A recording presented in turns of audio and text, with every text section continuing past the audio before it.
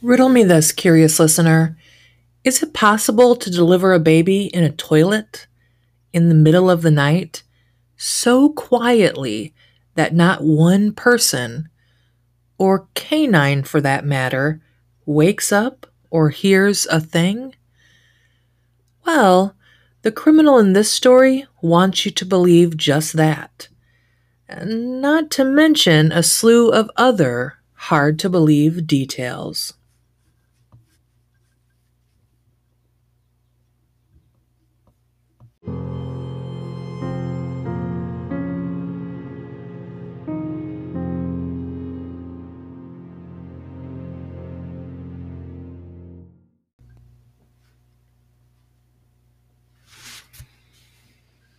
Welcome back, or welcome to Corn-Fed Killer, where we dissect all manner of Midwestern crimes and criminals.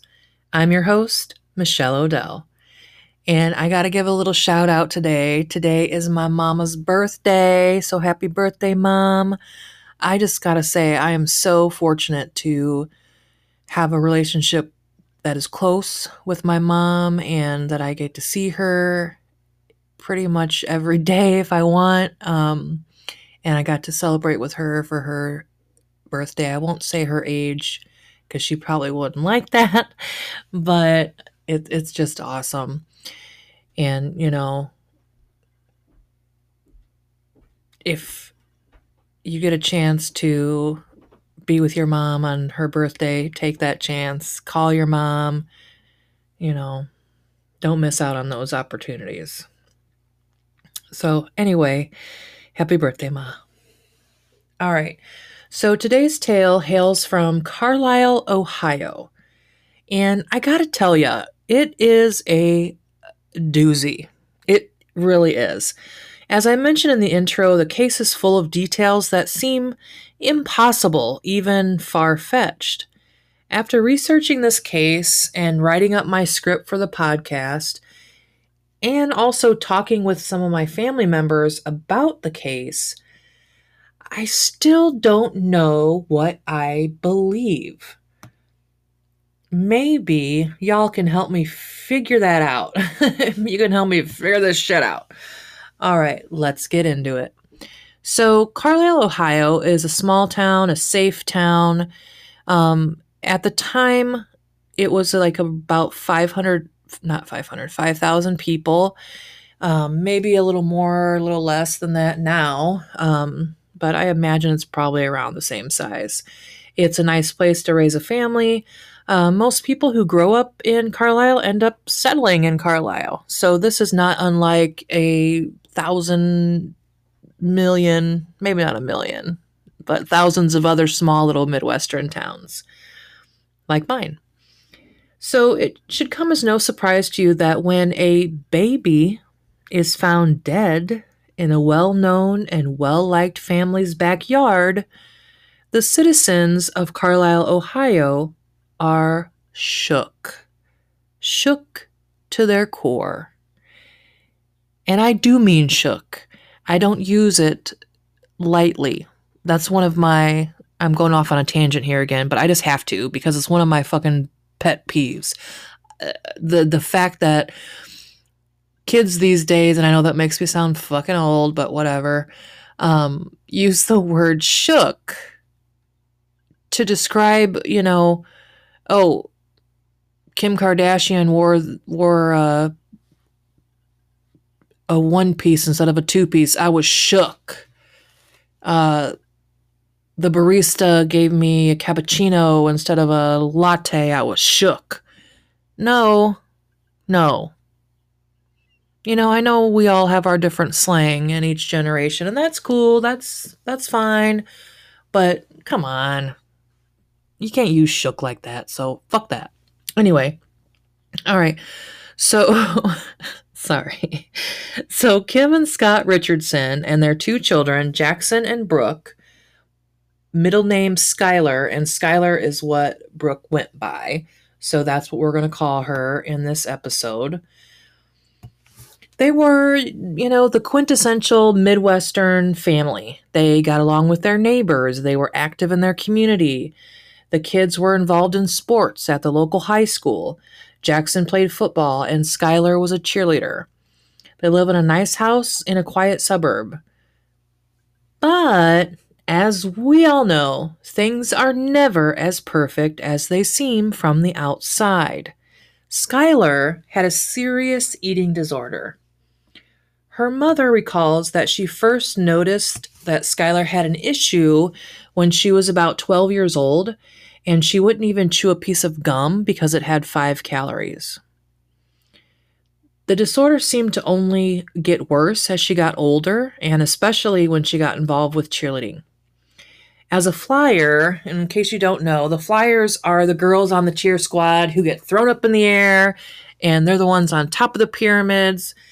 They fly through the air. So, hence the name, right? So, anyway, Skylar had to be light and easy to lift and catch. She became obsessed with her weight, meticulously counting calories and throwing up to lose weight. Her parents took her to doctors and therapists to try and help her work through the issues and, to help her with this eating disorder. In July of 2016, the summer before Skylar's senior year of high school, she began dating a friend's cousin, a boy named Trey. But the relationship didn't last long after Skylar began her senior year. And in January of 2017, she started dating a boy named Brandon. She seemed to really like him and they got along really well.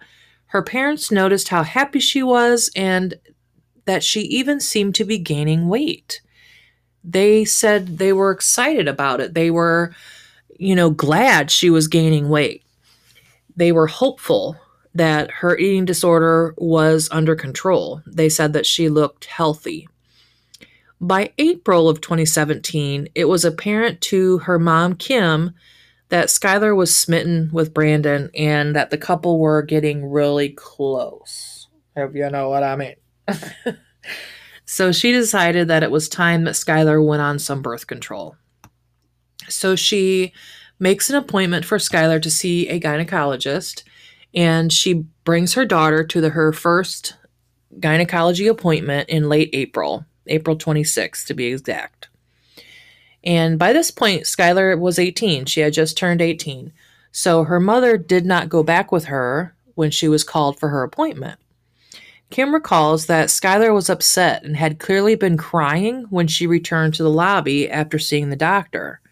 Well, Kim assumed that it was just because that this was Skylar's first appointment with the gyno, and, first appointments with gynecologists can be troubling, right? They can be overwhelming, a little traumatic even. So she didn't think too much of it beyond that. Little did Kim know that Skylar had been crying because the doctor told her she was 8 months pregnant. Yes, you heard that right. Not 8 weeks, 8 months pregnant. So clearly, this was not her current boyfriend's child. Skylar asked the doctor not to tell her parents, and the doctor, of course, respected her wishes. She had to, right? So after the appointment, she directed her attention back to her boyfriend Brandon, to cheerleading, and the senior prom. She and her mother went dress shopping, and Skylar had her heart set on a red dress. She chooses a tight-fitting, strapless, mermaid-style dress. She looks stunning in it. Her mother notes how tight it fits Skylar and even sends her a text at some point telling her to watch what she eats so she can fit into her dress. To that I say, what the fuck, Mom? Hello? No wonder she has an eating disorder. Why would you say that? Something like that, knowing that she has an eating disorder already. What? What the fuck? Think. All right. You can see a picture of Skylar in the dress on Insta, and I don't know if it's because I know she was preggo when the photo was taken, that I think you can tell that she's pregnant, and I wonder why in the fuck no one else figured this out, particularly her parents, her mother. On the other hand, like I said, it may be that I think it's obvious because I already know. You know what I mean? How that kind of stuff happens. So, in any event, I invite you to look at the picture and draw your own conclusion. So prom night arrives, May 5th of 2017. Skylar looks gorgeous and her date looks handsome. They're, a good-looking couple. They go to the prom. It starts out fine. They're dancing. They're having fun. And then Skylar begins to feel cramps. Bad cramps. She is in incredible pain. She tells Brandon, sorry, I had to get a drink there. She tells Brandon that she is experiencing the worst cramps of her life. The worst cramps she's ever felt in her life. Hello, this bitch is in labor. And yet she remains at motherfucking prom. Now, how is this possible? Curious listener, how in the hell is this possible? Labor is fucking horrific. It hurts like a, mother trucker. So, how? How does she remain in a tight little dress on the dance floor in heels, pretending like it's good? I don't, is she like Superwoman or in such incredible denial? What the hell? I don't know. So she actually stays at prom. The following night, though, Skylar gives birth to a baby girl on the toilet while her family sleeps. According to Skylar, the baby just sort of slipped out and into the toilet, and the umbilical cord was not attached. Huh? I have two problems with this story. First, I have had 4 children. And I can tell you, not a one just came out. It took a lot of work to get their little asses to sliver out of there.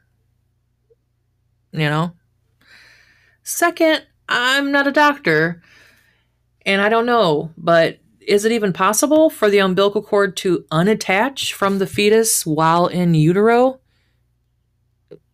I don't know. Maybe y'all know. If you do, let me know. So what does Skylar do next? Does she call for help? Does she go get her mom or call a friend or her boyfriend? No, curious listener, she does not.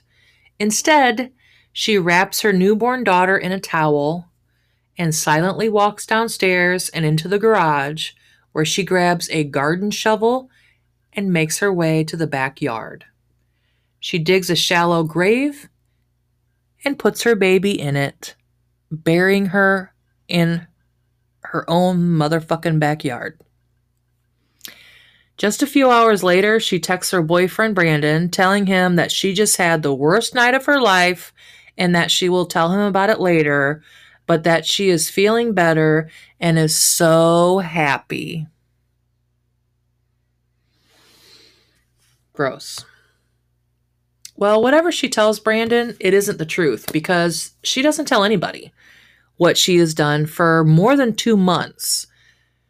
She does, however, celebrate the fact that she has her flat stomach back.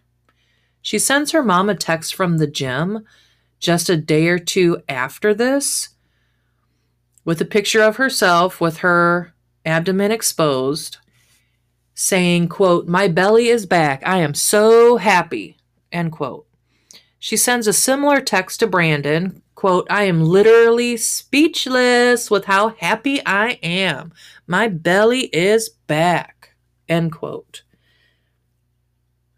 This is sick. It's just sick. I don't care if the baby was indeed stillborn and that she never wanted a baby to begin with. She has no other concern or feeling except for what she fucking looks like. I mean, even if she didn't want she didn't want it. She fucking buried a baby, an infant, a newborn baby in her backyard. And all she's concerned about is how flat her stomach is? Like, what? This is all sorts of fucked up. You know, on the other hand, maybe she's just really good at compartmentalizing her feelings or putting on a front. I don't fucking know, but whatever the case, I find it truly, truly disturbing. Disturbing. As aforementioned, after about 2 months, she does tell someone what she did. She tells the gynecologist. Yes, the very same one who informed her that she was preggo. I don't know for sure, curious listener, but I can only think of one reason why she would go back to the gynecologist, and that is that now that she's no longer pregnant, she definitely doesn't want it to happen again, so she's now ready to go on birth control. She's now ready to get on that birth control. Of course, the doctor asks her, what happened, because she was pregnant, now she's not. So she tells the doctor that she gave birth to a dead baby and that she subsequently buried the body in the backyard. Well, the doctor, of course, has to report this to authorities. Has to. And on July 14th, 2017, Warren County Police knock on the Richardsons' door. Police tell Scott Richardson, her dad, that they need to talk to Skylar about something that she may have witnessed. Scott drives Skylar to the station, and the police lead her into an interrogation room. Scott wants to go in with her, but police inform him that he can't. She's not a minor. Skylar is 18. He asks them if her daughter needs a lawyer. The police tell him that she doesn't.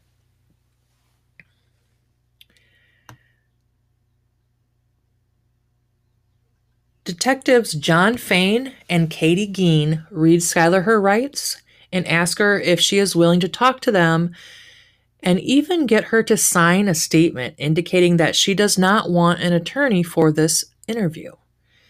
Now, curious listener, this is kind of shady on the part of the police, and I bet you were probably thinking that too. But to play devil's advocate, she is 18. She is an adult. She was told of her rights. She knows that she doesn't have to say anything and that she has the right to an attorney. So it's up to her to ask for one, right? And, I'm sorry, but if you give birth to a baby and then bury it in the back fucking yard, you're an adult. I'm not handling you with kid gloves anymore. I'm sorry, So, okay. I really don't have much sympathy for her at this point. She tells police the same story, that she gave birth to a dead baby and that she buried her in the backyard. But before she even gets into that, she says, "My parents are going to kill me. I didn't want to tell them." This is what she's focusing on, not the horrific thing that she did. The interview continues, and Skylar insists that she didn't kill the baby and that she doesn't want to go to jail. She keeps saying, "I don't want to go to jail. Are you going to make me to go to jail? Are you going to take me to jail? Am I going to go to jail for this?" It grosses me out. So anyway, she asserts that Annabelle is the name that she had given her daughter, was not breathing and had no heartbeat. Detectives leave the room and invite Skylar's parents to come in. Kim and Scott have been blindsided. They cannot believe that what their daughter has done, and they tell her that she should have told them. Kim, I gotta say, seems more concerned about the family's reputation than the loss of a grandchild and the magnitude of what her daughter has done and what her daughter is going through. You can watch the interview on Killer Cases on Peacock. I'm not sure what episode number it is, but you can find it. It's Cheerleader Kills Baby or something like that. I'm sure you can watch it on YouTube as well. I haven't looked on YouTube, but I'm sure it's there. So, I encourage you to watch it, see what you think. Police let Skylar go home with her parents that day. In the meantime, they get a search warrant for the Richardsons' backyard, and little Annabelle's remains are discovered. By this point, she's mostly all bones, and I will post a picture on Instagram where you can see the little bones. It's heartbreaking. A forensic anthropologist named Dr. Elizabeth Murray examines the body and indicates that the bones appear to have some charring on them, which tells her that the body was burned. Did Skylar burn her? Was it possible that the baby was actually born alive? Police bring Skylar back in a second time for questioning. This time, Skylar says, quote, "I think I might have killed her," end quote. She goes on to say that she thinks maybe she squeezed the baby too hard and killed her. She even says that she thinks that the baby may have moved a little bit. Detectives are, of course, floored at this. They have her on tape. She just confessed to murdering her newborn baby. But what about the burning? The charring? So when asked about the burning, Skylar at first denies lighting the baby on fire. The detectives are relentless, though, and they eventually get her to admit that she was trying to cremate the baby. If you get a chance, watch this interview, because it is 100% clear to me that Skylar had no fucking idea what the hell the detectives were talking about when they asked her about the fire. No idea. She didn't burn the baby. She did not light that baby on fire or try to. Detective John Fain and Detective Katie Geen coerced her. It's clear. They coerced her into saying that she tried to light the baby on fire with a lighter. With a lighter, for Christ's sake. Skylar's arrested and is indicted on charges of aggravated murder, involuntary manslaughter, child endangerment, and abuse of a corpse. The trial begins almost 2 years later.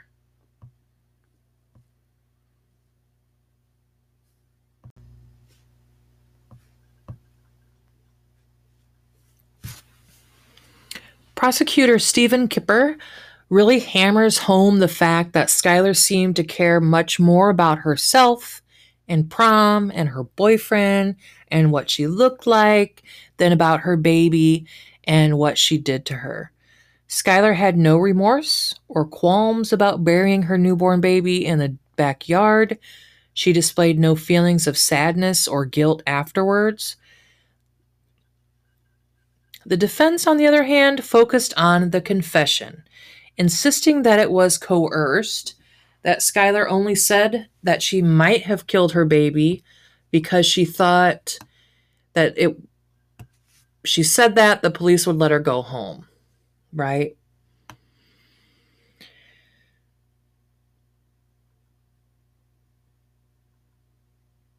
Pardon me, I lost my train of thought there. Okay. That she only agreed to speak to police without counsel because she truly believed that the police were there to help her.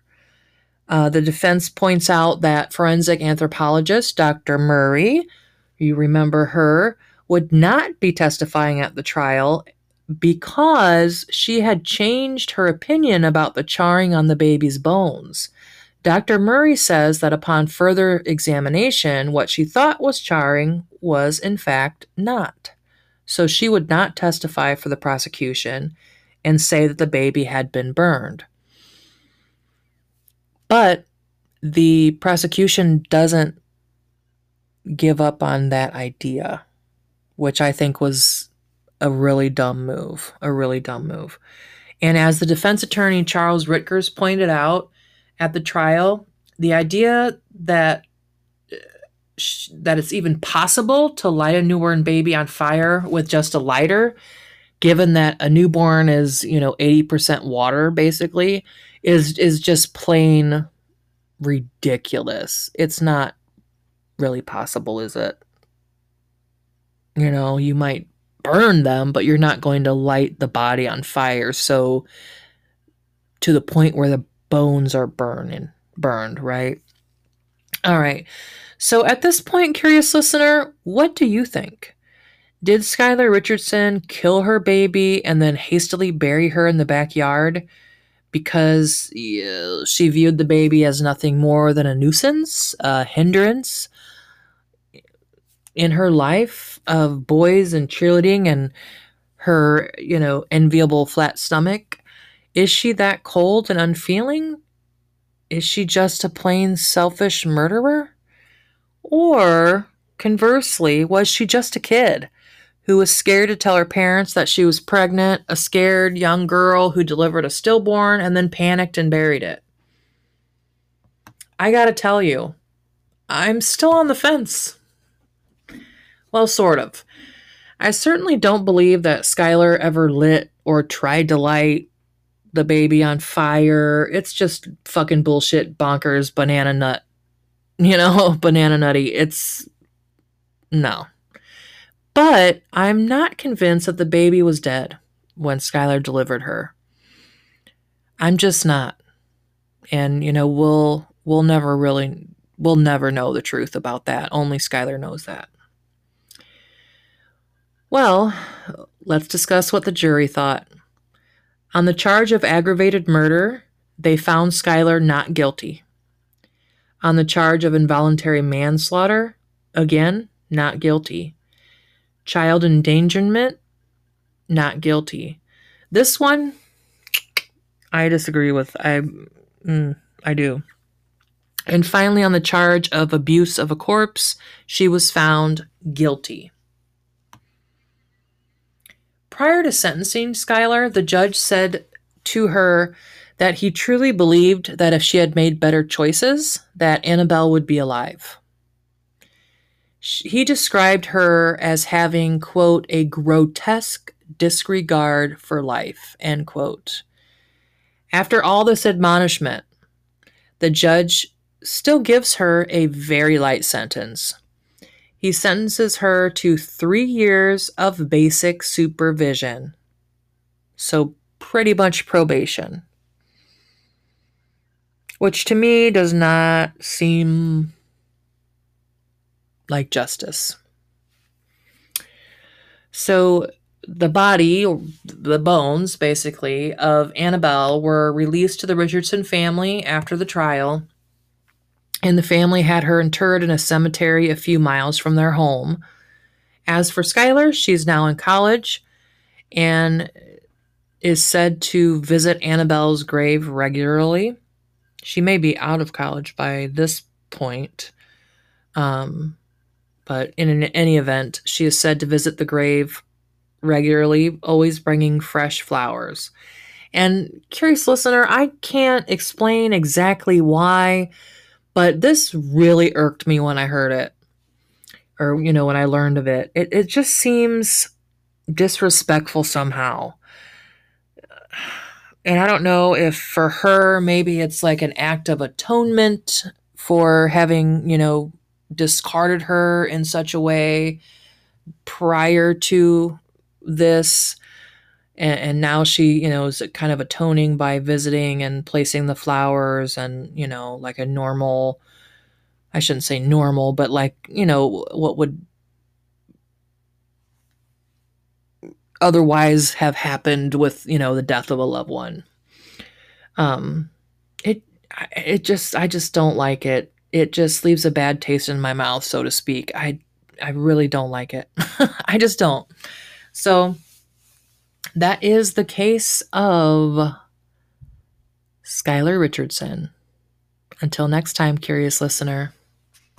Bye.